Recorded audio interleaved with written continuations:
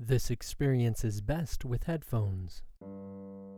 This is a program in partnership with Open and Clear Broadcasting. For more information and additional programs, visit us at openandclear.com. For any questions you would like us to focus on, comments about the show, inquiry about advertising with us, or just want someone to talk to, please visit us there at openandclear.com.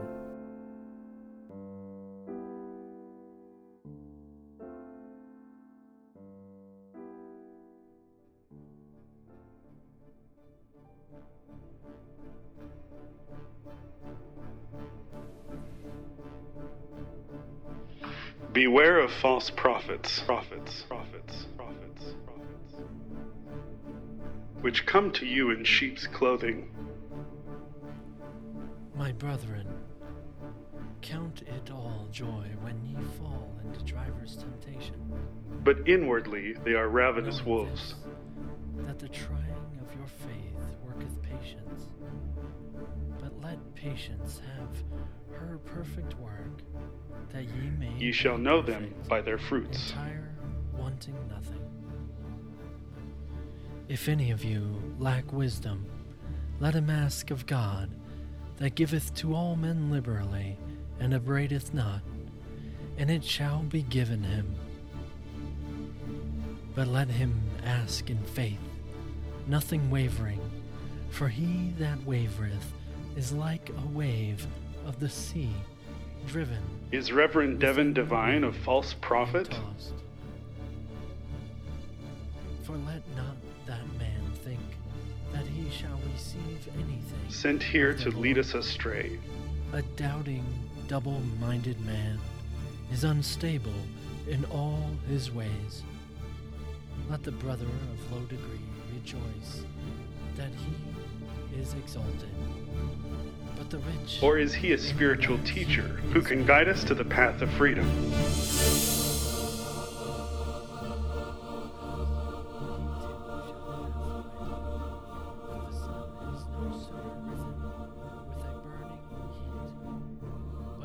I'm Dr. Mark.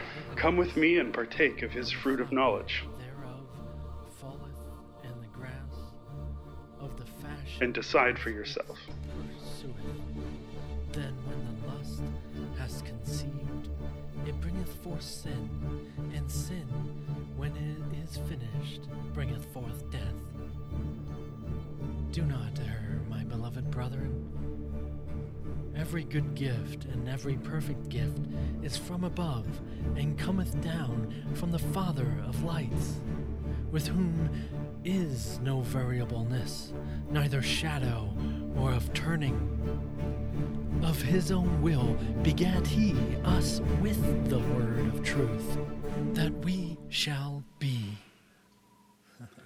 Welcome to another episode of False Prophet. I'm Dr. Mark here with Reverend Devin Divine on this April 17th, live in studio. Hello. Wow. Yeah. Good to be back. And we just set up a Facebook page, so we got live video just at the last second. We decided to do that, so... We're full high tech. Like, crap, it's a totally different scenario seeing ourselves. I know. Yeah. It's terrible. You're looking behind the green curtain. Oh, that's that guy. It's like, oh, he's not as pretty as his voice. I know the illusion is better for me. They say I have a face for radio. Oh. So you had a baby. Yeah, Link Alexander joined us this last Friday. I like the name Link. How did you decide that? Well, I think it was mostly up to Trina, and we were searching up and down for a name and we like unique names. And as far as, Zelda, the Legend of Zelda, Link is the hero of the dream or the game, it's using course terms. And Link, for me, I like it because it kind of refers to the connection between two worlds, and that's what he was as well. Kind of like the Avatar, which ancient Sanskrit talks about the Avatar beings were the connection between the spiritual universe and the physical. I like it. It's a little weird being so short as far as it feels a little funny to me, but I like it overall. The name? Yeah, Oh, that's it's cool. cute. So now you have 2 kids. Yeah, yeah, too. And that's not counting the 4 stepkids as well. So. It's like the Brady Bunch. Yeah. That's so cool. Definitely a blended family. Yeah. Yeah. Neat. I had it easy with Atreyu, that's for sure. He was a quiet, content little baby, and he got a little more, sensitive and annoying as he grew older. But Link is a little more sensitive and emotional right off the bat, which is typical with babies. It was unusual that Atreyu was so quiet. Uh-huh. But and his eyes were open, and Link's eyes, he doesn't open them much, and you can tell he's like, it's really sensitive, and it hurts his eyes. He's like winks just a little bit, and he's like, it's too bright out there. And we try and turn down the lights, but he's still getting used to it. 3 days old now, right? Yeah. I only have 1 kid, but I've heard from people who have, several, that each child has its own kind of personality as it comes out. Yeah. Which is just, because there's the nature versus nurture argument where you develop your personality over a course of experiences and stuff. But even like days into your life, it's interesting to see the differences of personality. It has definitely become known right away. It's very obvious that as far as personality goes, it's very unique. I was thinking about personality this week. I was a week ago in Kansas. I'm back in Utah now, but in Kansas, I was sitting there one night meditating because I was really upset about something I saw online. Just 2 seconds on like social media or in the news or something always upsets me. I'm like, girl, blah. And so I'm like, Hopefully it wasn't that shooting. Have you heard about that? Some guy live on Facebook, Sandra was just talking about. Goes around shooting people live. No way. In Ohio. Yeah. Wow. I don't know much about it. I haven't seen it. Anyway, I haven't. Oh, it's that kind of stuff. You see that and you're like, oh man, what's wrong with the world? And so I'm sitting here meditating and I had this. What happened? I was all upset. I was upset and I was really angry. I'm like, I want to beat up this guy. And there was a part of me that's like, no, you shouldn't be upset. You should stop that. It's not good. And then there's a part of me that's like, no, but I'm really mad. And so I'm like, well, what if I just stop resisting this idea of having this emotion? And I had it and it got bigger and bigger. And I just kind of had this whole thing. And then I went through the emotion to the other side. I was like, what the? And then I saw kind of like this whole perspective of what the emotion was doing for me, why being upset was like helping me. Like, well, if I'm, upset, then it helps protect me. And really what I'm trying to do is protect myself from stupid. And so then I'm like, what if I could work through all these emotions? And I start working through emotion after emotion. And like, I kind of slipped out of my body. Yeah. You know what I mean? Yeah, I do. But that's what it started, like getting completely honest instead of resisting what you're saying about yourself, like have an emotion and you define that emotion, and so you want to say, I don't want to be upset, or whatever reason you have kind of justified excuse to avoid it, and you were saying, so you were getting into it, you were willing to go there and just be completely upset, right? Yeah, and just be completely honest that you're feeling completely upset and letting it get big. And you start to recognize when you do that, you might not have the same definitions and terms that I use, but when you actually do that, you come to that opens up to the reality of it. And that, that burst that you have is the outside of definition, and you still have that sensation that's there. But the definition which you were resisting and you were judging then opens up to just the freedom of that sensation, and you literally feel like it's you, and you feel like you become more free with it, because that essence was that bubble. You're keeping a bubble of that love of God within a definition of an emotion or a sensation of some sort, And that's kind of gets into that idea of the last judgment, is that eventually there will be that last idea you hold on to that you want to resist. And a lot of it resides around the idea that you can die and that you're not eternal, and that you're not one with God and whatever it might be. And you feel it pop, and you have that release of really recognizing again the reality of who you are. And so you go through these cycles of those emotions. Like it seems like, oh, I popped this anger, let's say. Mm. Then you realize that anger is coming up again, and you're like, wait a second. But really, it is a different anger, not the exact same one you were dealing with before, even if the story is different. So it's a different perspective, and it's kind of, in a way, you're attempting to confine yourself to anger again. You're trying to say, oh no, there is a possibility that I can be angry, and there's an excuse and a reason that anger is justified. And so you then have defined it again, and you've made it real again, and you're starting to react because it's real again, and so on. And do you have to work back through it again? Yeah, in a way, but it's not really, it's that training of the mind that keeps doing the work, that then when it sees that it's happening, it's now takes a different approach. Instead of, like we trained ourselves to throw tantrums, right, to be upset about things and to try and get our way. And usually because we actually got our way from it, and it worked. Yeah. And now we want to actually recognize that what we really want is more to be happy, and this way is not actually working to get us there. I think that's what I experienced too, is like, why was I throwing an emotional tantrum? Well, because at some point that was helping me, get what I want. But there's a better way. And to let go of this emotional tantrumic emotions of anger and stuff. Tantrumic. Yeah, it's hard to describe it. It really gets into that having a level of honesty that, we think we're being honest when we're like, oh yes, I'm angry. I have to admit that I'm angry. And do that. And that's, you're recognizing that there's a problem. You're recognizing that there's something you don't like. And you keep going further and really, encompassing. And I remember some people saying that if you, feel a certain way, be that wholly, be that completely. And it really is like that when you do allow it to be everything that you are, you will all of a sudden recognize that it's not all that you are. It's not you.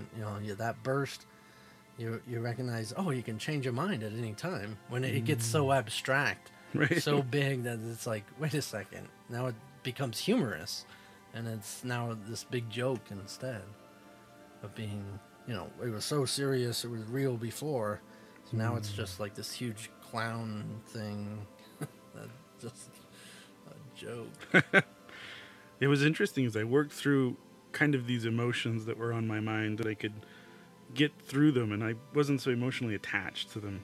I just kind of surrendered to them, and they was able to, I saw the bubble. I could stand outside of it and kind of lose them. Yeah, that's good. Yeah. I was weird though, like I felt like I kind of floated off into some other plane or something. And I was just kind of at peace. And at some point, like, my alarm went off and I had to get up in the morning, and I'm like, man, in order for me to, like, come back down, I have to, like, put back on my personality, and I have to... It was so weird. Define yourself again. Right? Yeah, and at some point I thought, in medicine we call it the dissociative identity disorder. Most people call it multiple personalities. Yeah. And we've always been so confounded by this. Like, how could you have multiple personalities inside your head and all this stuff? And seeing myself put on a personality, I was like, oh, man, I don't even have multiple personalities. I just have personality. The personality disorder.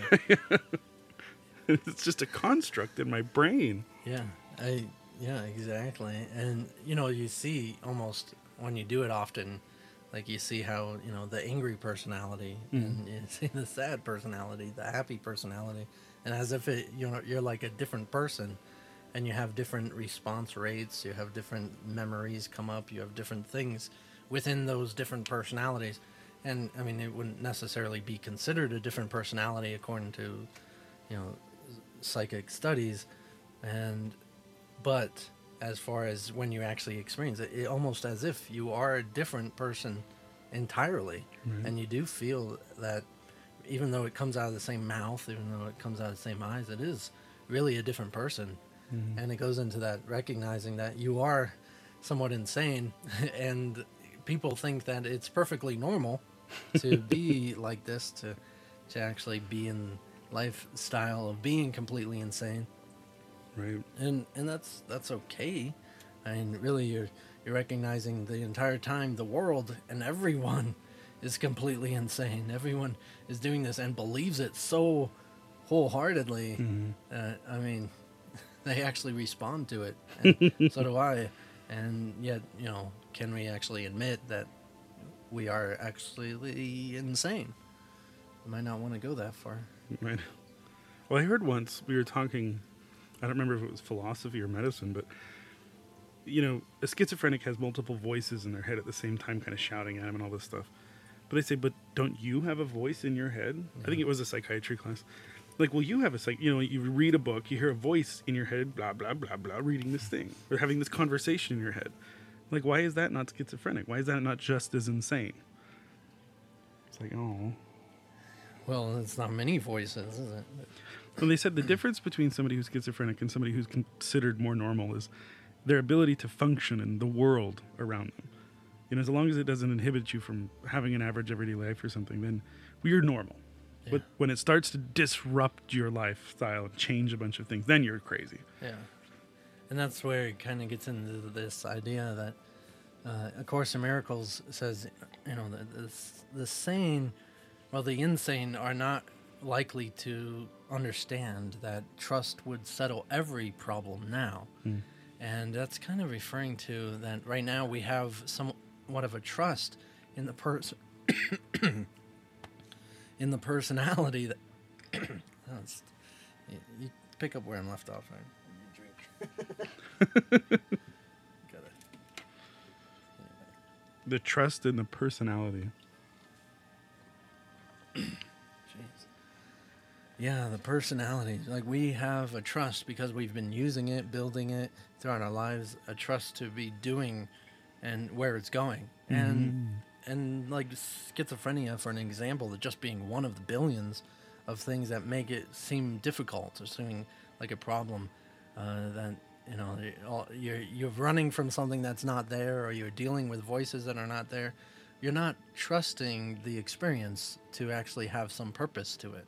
If you did, just like the voice in your head, you hear that voice, you trust what it's saying, and that it's somewhat coherent and it makes sense. If it starts talking gibberish, you would be likely to question, it and the fact that you're trusting it, and if you do continue to trust it, you'd actually start speaking gibberish yourself, and and all these ideas, and it's that fear of whatever the situation is that makes it into a problem, as it inhibits me from being able to be socially acceptable and somehow deal with people and work with society. Can't function anymore is because I'm in resistance to it. Instead of recognizing, I have all these personalities, and I can. That means I have all these talents, all these abilities, all these thoughts available to me, and there's actually a recognition there that can be used to finding that purpose of it being that way. And I remember the day, well, not the date, but I remember the time that I chose to have a thought in my head.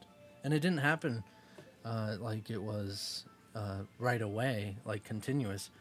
It's like I realized that people use words in their head, and then I chose to start using words in my head also.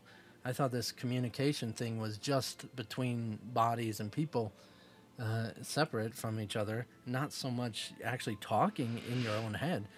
And so it took a little practice to use words and make words in this thought system in my brain, and I did start to grow onto that and use that. I would say that's when I kind of became coherent in the world a little bit better, a little more able to communicate, and I would say 3 years old or something. Wow. I heard a story once where there was a Catholic priest, forever ago, And he was very famous because he could read a book in silence. Whereas most people at the time, I don't know how true this is, but most people at the time were said to have, when they read, they would read out loud. But this guy could read in his mind. Like the voice in his head was saying the words. And it blew people away. It's like, wow. That's funny. When was that? I know, a long time ago. Or like I'll read books on how to speed read. And it says one of the things that stops people, it slows them down, is when you read, you have a voice in your head saying blah, blah, blah, going through and saying each word. It says if you let go of that and just start comprehending the words that are being read, you can just flash through them as fast as your mind can see them. But it's having to take the time to hear the sound of the word in your mind that slows you down. I was like, can you just comprehend without that personality in your mind dictating it to you, you know? Yeah, and we've developed that voice in our head to work in a certain fashion. Right. You know, and some of us didn't, you know, go down the route of trying to make it work in a very good way, or, you know, this whole literacy ability. And some of us, you know, didn't grow in the same way and still use that thought system or that belief of words in our mind the same way society has. And so it does expand into this idea that we are not, you know, that we can't really work together if we don't.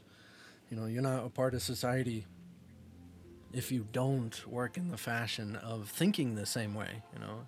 You have to fit into what is so-called normal in order to be able to communicate with everyone, in order to have that actual joining in that thought system. And you won't even be able to recognize it until you do it yourself. Like I had thoughts, but I didn't recognize that everybody actually used words in their head.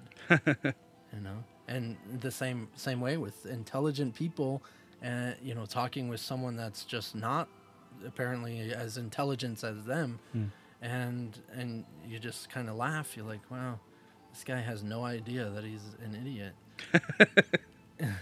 You know, and I see and feel people do it with me all the time as well, and it's somewhat of how I've put myself off or how I've talked in that moment, or sometimes stumble or whatever, and that I didn't train that voice in my head, that personality, to actually act in the way in which society thinks is appropriate or acceptable of being an intelligent being. And so we use this whole idea of having curriculum, having credentials, and we have paper that says this guy, we have a prefix to his name that says he knows stuff, you know. Right. Doctor. I know. Right. It was an interesting experience when I was having this meditation, because I've never really realized how much this identity that I have, this personality of me, isn't really me. It's just like a tool I use to interact with other people in my life. Yeah. And I kind of have to go back into it. It's like the glove I have to put on in order to like function. But there's a me that's deeper than this personality. And most of anything bad that's ever happened really has just been a challenge to my personality. I don't want people to think I'm stupid. I have a smart personality. Yeah, you have to recognize that there's other people out there, you know, in order to want to do that and want to use the way they communicate with each other. And so then you start conforming into this idea. And that voice in your head and the memories that it uses to process communication and to deal with other people is quite literally the fourth dimension. It is the essence of time that believes it is that body and that life and among bodies of the third dimension. It was weird because we've talked a lot about how our belief creates the world around us. And as I've kind of seen that more and accepted it and experienced it, now I'm starting to see how belief is shaping me inside. Yeah, exactly. It's like, oh man. So ultimately this belief that's shaping the world is a different aspect of that consciousness. It's not the ego personality that we're talking about. It's more of that essence of the first dimension that has had an idea, and this idea is the development of the entirety of the universe. And so we then are living it firsthand and then perceiving it from another direction, which we call personality, and having that perception of that reality instead. And the baby just came home with the mommy. He's probably asleep. He's still pretty tiny. Oh man. They're fun at that age. What was that, Trina? Oh, he's angry.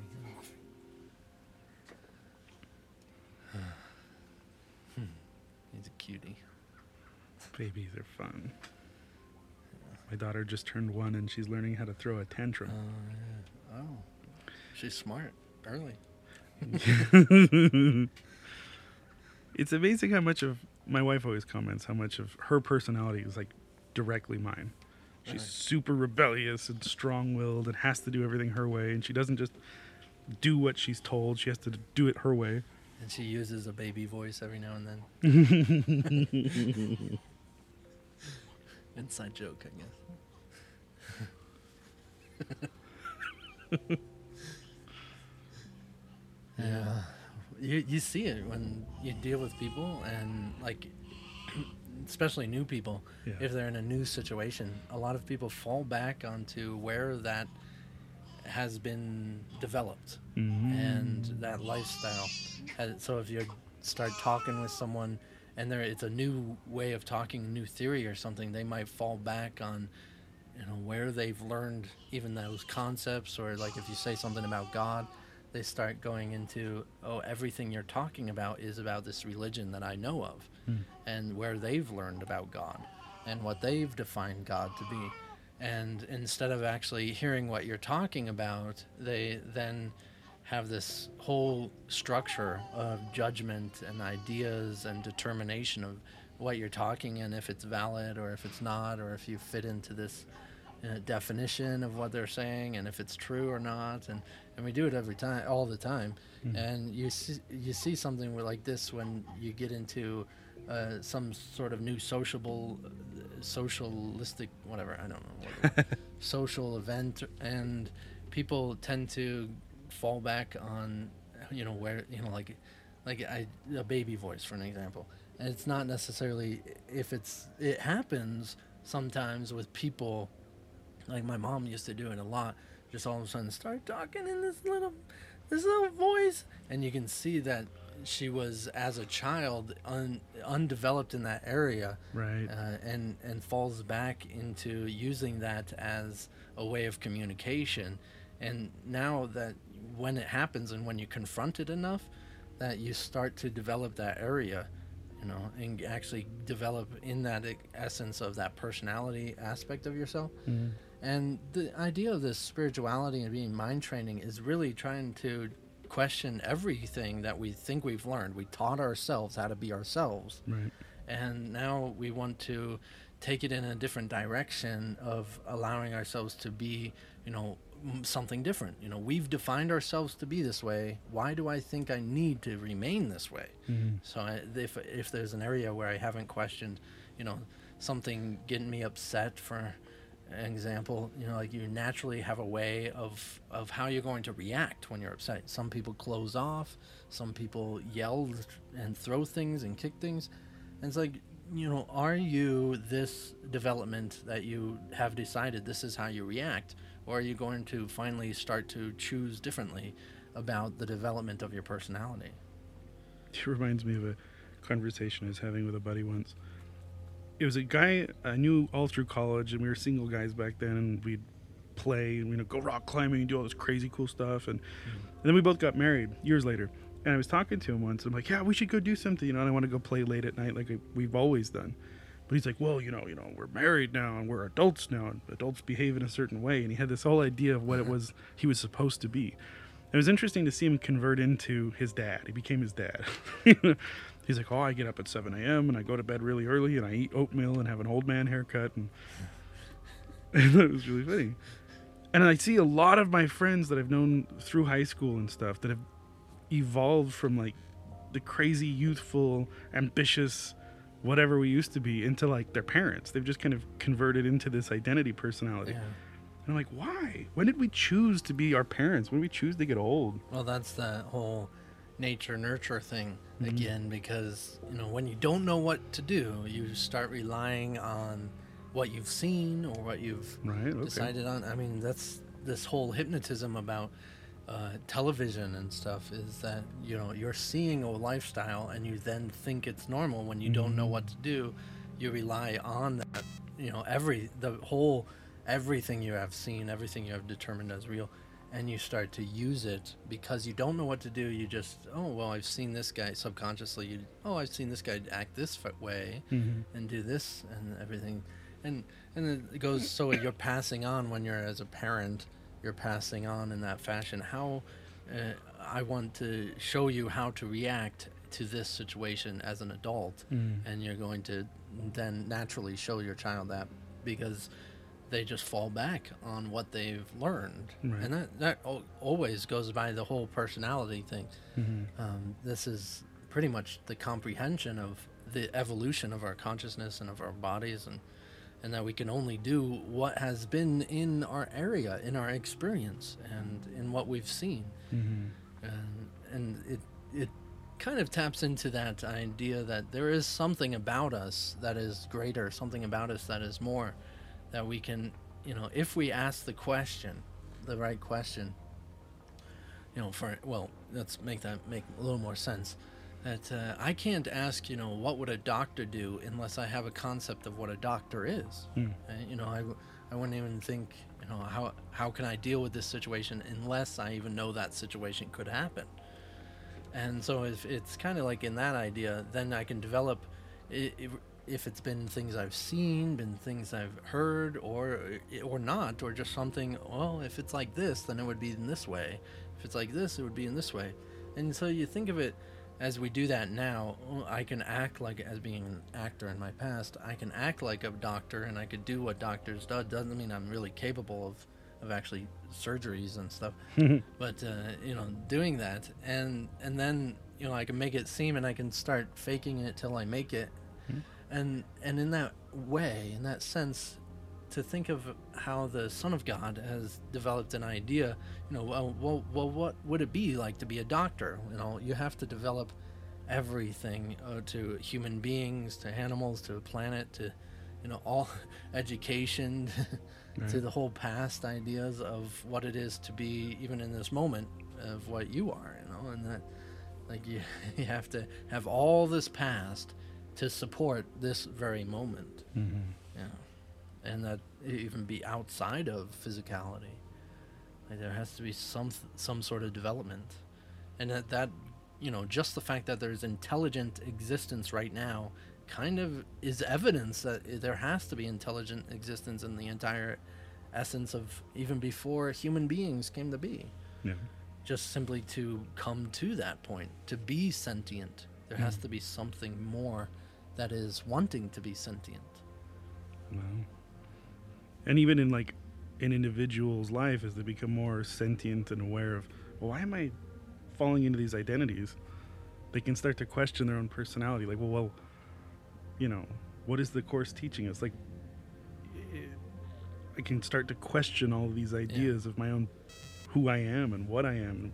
Do I have these limitations and these weaknesses? And just having that ability to look at ourselves, like a turtle can't look at itself, and I assume, and like to really be in that experience, to be able to look at ourselves, to be able to recognize ourselves. That's why we think we're all high and mighty in the world. We think we're the highest, the food chain and everything, because we have the ability to recognize that creation happened, or evolution happened, or even to think of the ideas of that, to recognize that we're not just being who we are. There are other things happening as well, instead of simply something to be afraid of and something to eat. Seems like there's a resistance though, like as you, at least at first, if you start to question your personality, or even start to question cultures as a whole, like, well, where did this religious culture come, or my American culture, or our whole universe at this moment in 2017 culture? Like the ego wants to defend its existence. Yeah. But to move past it, you kind of have to be like, well, question everything. It's amazing. Well, and that's how it built piece by piece by piece, was like someone wanted to expand on that idea or expand in that way. Well, if it's like this, then it's a little bit more like this. And that's what that whole evolution is it's not entirely of bodies, but it's the fact that you can just have an idea of your parents, for an example, and then be a little bit more, just to say, oh, I am like my parents. Oh man, I didn't want to be like my dad, but I didn't know how to react in this situation, so then I acted like my dad. Mm. And so then there's that ability to recognize and just whether go beyond it in any direction is that same evolution. So, I mean, evolution is, as far as consciousness goes, is education, and the ability to learn more, to see more than what you do in this moment. Right. Yeah. I've read books on uh, people who grew up in households where the parents were like abusive alcoholics, and we talk about this cycle of abuse kind of a thing, where if you were raised in a house where people were really abusive, that's how you were raised. That's how you know how to deal with problems and stuff, and so you become the abusive alcoholic parent to your kids, and it's just this cycle that keeps going on.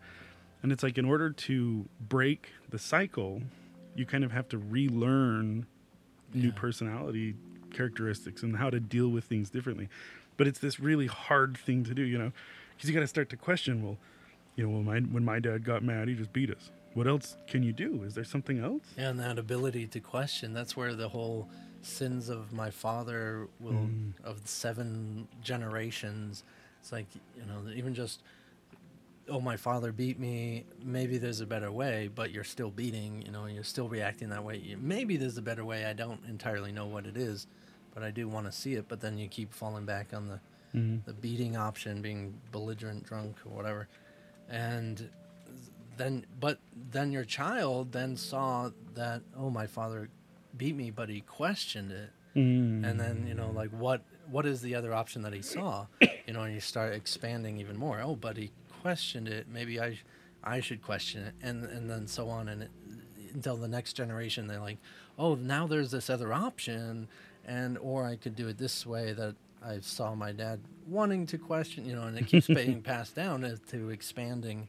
And it starts with the child saying no, no, I want to do something different. He said no. I'm going to find out why, why no, and find out for myself. Maybe like that. The whole reason of saying no and of wanting to do something different is because you want to expand on that conscious evolution of what is this personality, because we want to grow out of.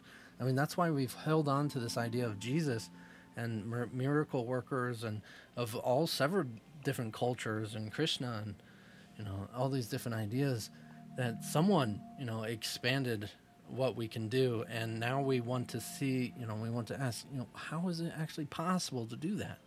How is it actually possible? And then generations will be finding, oh, well, it's kind of possible in this way and kind of possible in that way, and we're passing it down, expanding on what is possible in actual experience and bringing heaven to earth.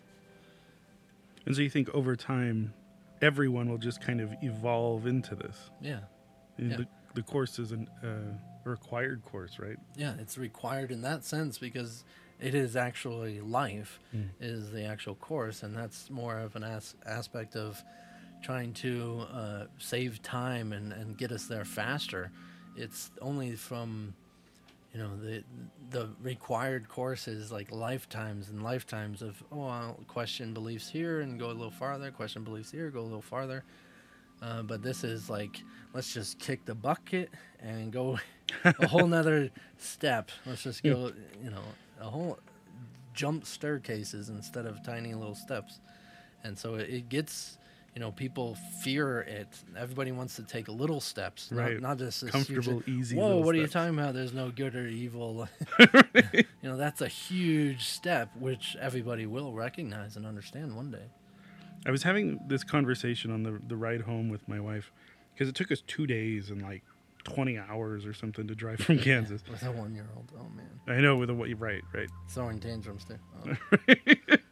Imagine. So we had, we're just sitting in the car forever, and we were having a chat, and we started talking about religion, because, I don't know, that's me. And I'm like, so, is there a good and evil? She's like, well, of course there's a good and evil. I mean, how could you not believe that? I'm like, okay, let's take What's your basis? Yeah. Right, let's take the most extreme case, murder. And we started talking about, well, is murder ever good? No, it's always wrong. I'm like, well, what about in the scriptures, this time murder was okay, and that time murder was okay, and Abraham was told to kill his own son, and what about that's different murder. Yeah, that's acceptable. And so it was fun to go through just kind of these thought experiments on the whole way right home. And it's like, well, what do we really believe about good and bad and good and evil and stuff? And what if it was less rigid as we thought? Yeah, what if you weren't bodies? What would murder be if you weren't body? Right. And then where would that moral stance? I mean, it's obvious that it has to do with the body, and its only condition is within the body. And, you can only punish a body because, that's the only thing that can stay in a prison. You can't, if that's not a body either, it can just go right through the walls and float around. Whereas she's like, well, what about like adultery or something? If somebody cheats on their spouse. And I said, yeah, but I mean, in modern day, like polyamory is becoming a thing where people have these open-ended relationships and stuff. And I'm like, and if they're all okay with it, who's getting hurt? Yeah, it's like unwritten rules, Yeah, do you have the actual establishment of the rules of your relationship, which a lot of people like to use traditions and stuff. But have you actually agreed that if you do this, I would not like it, And it comes into that idea, well, if you did that and I don't like what you did I ever really like you? But that gets a little questionable because a lot of people think, oh, no, I like you if you're this way, not if you're that way. And, you have to be this perfect man here in this category. And if you do these things, then being a free person, and being just an independent person that you are, then, you're not the person I want to be with. And so it's like, do you guys agree on the status of your relationship or do we just subconsciously go blindly with these, generations and generations of beliefs insisting that we are a certain way? Mm-hmm. It was interesting because she's like, well, I mean, if they have these relationships and it doesn't bother them that their partner is not being faithful to them, then there's something wrong with them. That's morally wrong. I mean, there's something that's sick. And it's kind of, so we get through and talking about it, and I thought it was funny because I'm like, well, but that's just a belief you hold, and if they don't hold it, then that's not hurting them. Yeah. And think about how it completely relies on us being bodies again. Like, what if we're not bodies? Well, there's a few options of theories of what we could be, like a soul, for an example. Like, we think there's actually a point of definition where a soul is and then a soul is not. But it's this extended radiant energy that literally, like, yours and mine, while you have a point of a soul and I have a point of the soul, the entirety of our essence of the soul right now is, I mean, we're in this cosmic orgy going on. And, you're close enough to my wife right now. Your souls are having sex and all this stuff, And so it's like, can you actually establish this idea that you can't have adultery, with each other, unless you have to be required to be physical bodies and separate, and that it all relies on that. And that's kind of the idea. It's like, well, none of these rules established your reality before. None of them made sense before. But now that you're running around being physical beings, it would be helpful for society. And so you guys don't get all upset at each other and kill each other off, and we don't go anywhere with this idea. To go by these rules will help you be a little more happy with each other, dealing with each other better. But, as going through the seventh seal of existence, we're actually not just having words in our heads, that it's becoming an intellectual thing where almost the whole entire world and everything we think of, we're realizing is all in our heads. And, we're going to we're evolving into this new expansion of ways of perceiving the world, and it will include and bring about new rules that change everything. Well, now you're a superhuman person, and so now you have other superhuman rules type thing. We need different commandments. Circumstances changed. Right. It's interesting to think about. It just came to my head just now. I was thinking, as I needed a personality to come back into my body and interact with this world, Yeah. I'm realizing I also kind of expect other people to have their personalities. And we find it immoral when somebody changes personalities. Yeah. Like you were talking about, like, you can't just change and do something differently. It's like an update on a computer. Oh, I hate how they changed that. Right? We find it like immoral. Like if we elect a politician, but then he does something we don't like, we're like, oh, you changed. You're not the blah, blah, blah. Or we get mad. Yeah, you said you would do this. Right? You marry someone and like 20 years later, they're a different person. You're like, well, how dare you change? Yeah. You're not the man I married. Right. And we expect this consistency. Like my personality is going to interact with your personality and it's always going to be the same. But if we start questioning things like that, like, well, why do we have these personalities? Why are we confined to these kind of social rules that we've defined for ourselves? Like I only wear, certain kind of clothes, and I only wear certain, drive a certain car in a certain way, go to a certain job. And if I start to change these things, the people in my life who hold me in this personality would start to get weirded out. Yeah. Why are you dressing like that? You see it in movies all the time, this strict man with a suit that has, social status and everything gets somehow put in an awkward position with this, hippie guy with dreadlocks and doesn't even wear shoes. And they're like in this situation dealing with each other and have completely different thought process about what the world's about and what makes them happy and why they do things. And you see both of them kind of stretching their mind as they're joining together and communicating. And it's really fascinating what comes about. And even though it's completely hypothetical, but it does actually happen, it is kind of goes into that realm of cosmic orgy that we do join in different ideas of realizing, oh, I'm a little more rigid in this sense that I need to be. And we start kind of polishing that stone as it's being tossed down this river, and everyone we deal with is doing that, chipping away different sides until we're kind of what we're meant to be and what we've been designed to be. That we're not really in charge of, the circumstances of our lives or the curriculum that we have, but we are in charge of how willing we are to allow that change to occur in ourselves.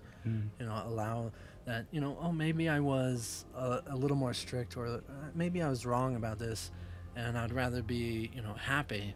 And so you start allowing yourself to be shaped and conformed and all this stuff. And it naturally just changes, and it brings about different experiences. And it's hard to understand that when it is confined in one lifetime. And, no, I have to be this type of person because it's not just one lifetime, and it determines where I'm going to go and all these ideas. And it makes it a little difficult to then, you think, oh, the divine is this way, and so I need to then be strict in these areas instead of recognizing the divine is this way, so I don't have to be strict in this area. You are actually in this, how the divine is, and the world really isn't influencing you like you think it is. Like we often think, oh, my soul is scarred because of the sin I performed, and it's not true at all. And just thinking of the eternal perspective is not influenced by a tiny little pinpoint, a tiny little atom moving from 1 centimeter over. They did the universe change. I remember we used to joke with my friends in college or something. When we would leave, we'd say things like, now remember who you are, kind of joking about what our parents used to say. It's such a funny thing. Remember who you are. Well, who am I? I don't even know. It's like, oh crap. I remember what I'm supposed to be, these expectations of this very rigid structure. Do this, don't do this. But like, who am I? And you try and, through all the teachings that you've heard and all the experience, you're like, oh, well, I guess I'm a child of God. I guess, because of that, I need to act by these rules because it says in this book, I'm a child of God, and I'm the only way to, and you go, you're trying to define it, trying to make sense, instead of realizing, well, who you are, and how can you understand who you are if you don't define yourself some way? And that's what that mind is telling us, that voice. It's like, I'm a definition you've given yourself before, and we've been working out pretty good, but now it might be time to start questioning, the definition of yourself. type of person you are. And you see this in education all the time. Is like, in order to, accept new philosophies, accept new ideas, you have to question the reality of what you have defined yourself already. Right. And we've done this when we were, a child. We came into this world, we knew nothing, but at the same time we knew, I want to know everything about this world. I want to know the way of being a human. And then we went into this definition, and we use it so often in different variations in our personality. And so we have it all structured out. And then when something says, you're a little more rigid in that area than you need to be, then it's like, whoa, if I'm wrong about this, I'm wrong about everything. Boom. And, it starts chipping away. It's scary. World comes crashing down. Yeah. I still think about the quote, somebody asks, well, what is the point of life? The other person says, well, who's asking? Who am I? Well, who's asking? Yeah. It's like, if a body's asking, you're a body. Right. You're a personality. If a soul's asking, then you're the love of God. You're this whole expression of enjoyment. And if consciousness is asking, it's, in that sense, what, where do you think of yourself? Do you think of yourself as a body, or do you think of yourself as this eternal being? It's interesting to think, though, that it's kind of taboo to start questioning, well, who am I? And start questioning all your beliefs. And, It's scary. I mean, we don't want to know. That's just like, in order to come back into this personality as you wanted to do, you had to know what you were again. I've defined myself as Mark. Boop. Right. There you are, Mark. Well, it was interesting in the LDS conference they had, I don't know, a while ago.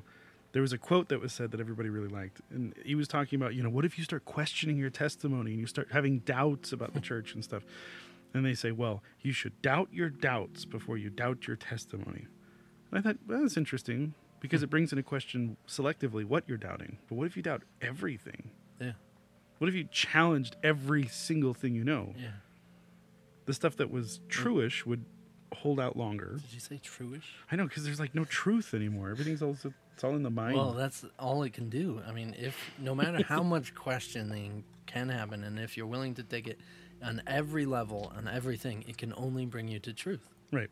It can't take you further away.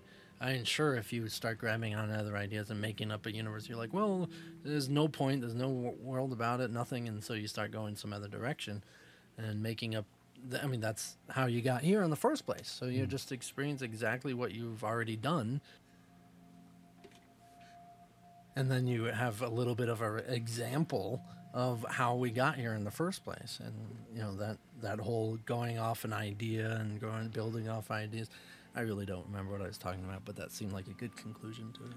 Well, I think you were saying, like, as you go back to truth, maybe you can get railroaded and invent these new universes we're doing now. But even in the deepest inception of inception, waking up to truth still pulls you out of everything. Yeah, right? yeah. You're waking up in the dream, waking up.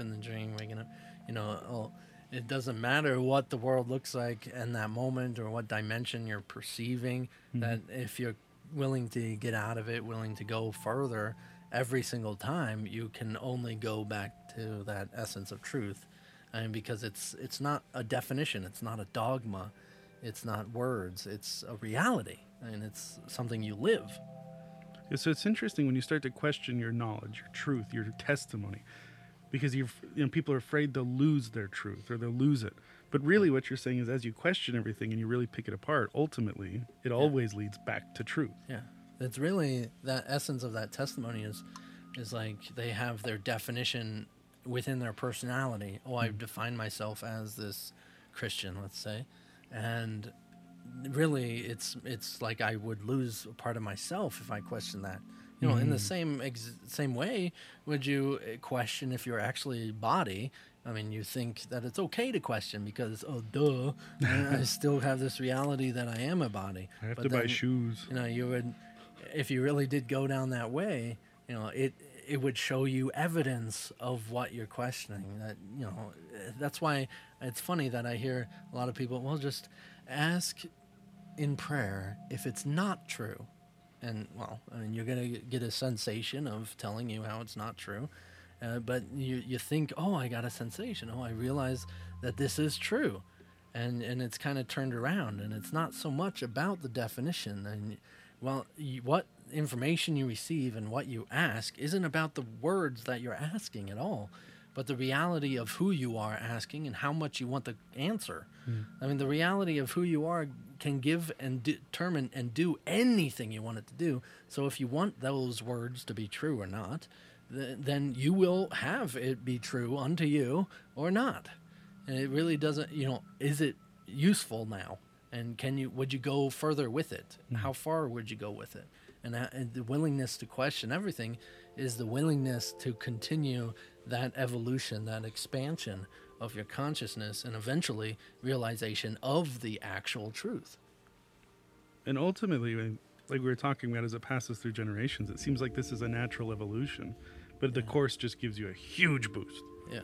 Lets you become aware. A lot of different practices and stuff do give you huge boosts, and you only really think of spiritual experiences as something that does give you a huge boost. I mean, some people do put it off on a tiny little sensation, and then they believe the entirety of this book and these books and what this people say because I had a little burning. And instead, for me, it's like, no, spiritual experience is transcendent to the body. And like it's enveloping everything, and it's undeniable, and it can only bring you that. And how much are you willing to question? And actually feeling that burning sensation, and what would it be like to feel that sensation everywhere? And then you make up these ideas. Well, the enemy can make you feel anything you want. It's like, yeah, it's true. You can feel anything you want, and you are your own damn enemy. Right. That's true. But it's tricky. It's fun this way. I mean, we got eternity to play with, and we think we're concerned about one lifetime, and we can take as long as we want. There is no end. So we take as long as we want. And, it's really, oh, I'm tired of this, is when it's going to change. Yeah. Oh, I want something different. That's when it's going to change. Thank you, Mark, for being here in the studio with me. Yeah, thank you. Thank you all for tuning in. I'm glad we got the connection back. And thank you all live on Facebook. And anybody else, you can find us through searching False Prophet question. A New Look at Dogma on Facebook. And that's a brand new page. So we'll see how that goes and how that everything happens with that. So awesome. Are we good? I think so. Okay. Thank you all. And if you want more information about us, openandclear.com. Have a beautiful day. Boop, boop, boop.